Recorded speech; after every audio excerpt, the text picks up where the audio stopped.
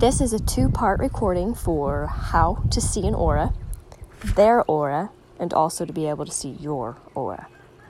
All right, so the first part, how to see an aura. You're going to want to take whoever it is that you want to look at and learn to see with their energy outside of their body. Have them stand 18 inches to about 2 feet from a white wall. You really don't want to run into any type of patterns or colors, as it'll throw you off as you're learning. Use lamps. You need very soft, ambient colors in your room. No direct light. You don't need anything taking away what you are learning to see. You, yourself, need to stand back around 10 feet. You want to ask your friend to breathe in, breathe out a few times, shake all of their tight muscles out, and stand. Look past their head and their shoulders. Focus on the wall behind them, maybe 1 to 2 inches from the skin. Don't look at their face, don't look at their body, just pay attention to the wall behind. As you continue to look past their outline, you're going to see the air start to move, and a tiny vibrational color will arise, about 1/4 inch to 1 inch, all the way up to, I believe, about 7 feet, but that's getting into pretty in-depth layers of the aura. So the first part is called the etheric aura.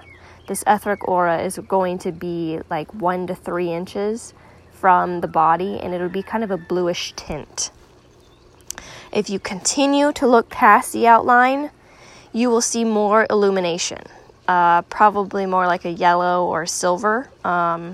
These colors are going to change with each type of person, depending on how they're feeling and how they're thinking. We'll get into depth as to what each chakra and each layer of the aura does. Some people have fuzzy halos, some people are going to have wavy colors, and you might actually start to see breaks and holes, and that's where we start to get into healing and removing the breaks, tears, rips within the auric field. And when we get into theta healing in module 7, that's where we start to heal that. Each person's different. Remember that. If you don't see the same color, that's fine. Don't have a bit of a breakdown and go, oh my gosh, I'm not doing it right. You are.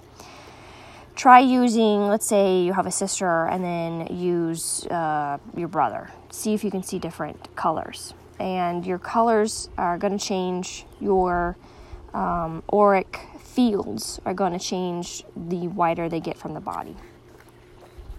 All right, so now to see your own aura, you're going to want to stand in front of a mirror, at least 18 inches. I would say just naturally stand on the other side of the sink and look inside the mirror, and hopefully you have a white door and or a wall behind you. And you want to make sure that you're doing the same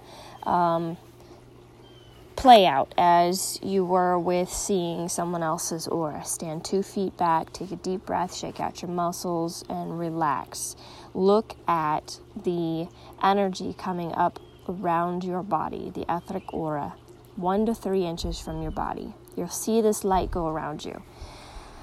Gently move and you'll see it shift. You might even start to see the colors sticking behind, because remember, it's energy. Everything is shifting and moving and floating. Breathe in, breathe out. Make sure you're constantly breathing. You don't want to hold it and then have it go stagnant.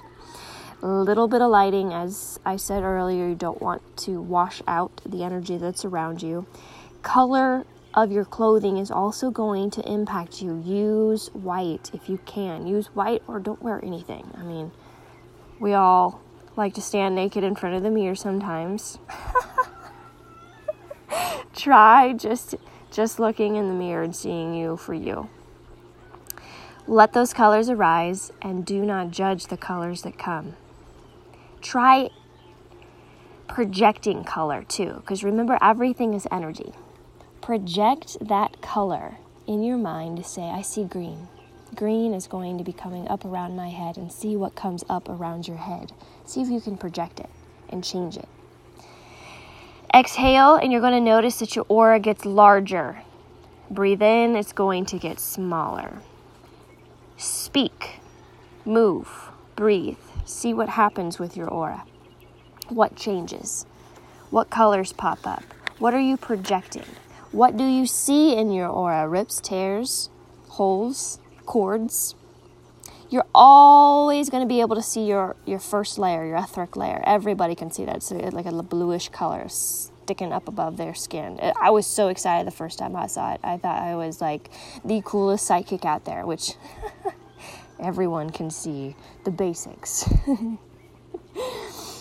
The second layer is farther from your skin and thinner, if you will. It's a little harder to see, so you got to develop your psychic gifts, which would be your clairvoyant gifts, be able to see that energy.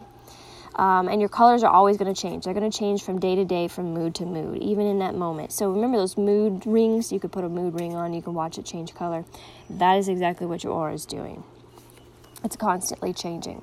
Like I said, don't judge yourself for what you see. You're just learning and you're doing amazing. You can see your etheric layer, then you have done an amazing start at even being able to understand and validate that you do have these gifts.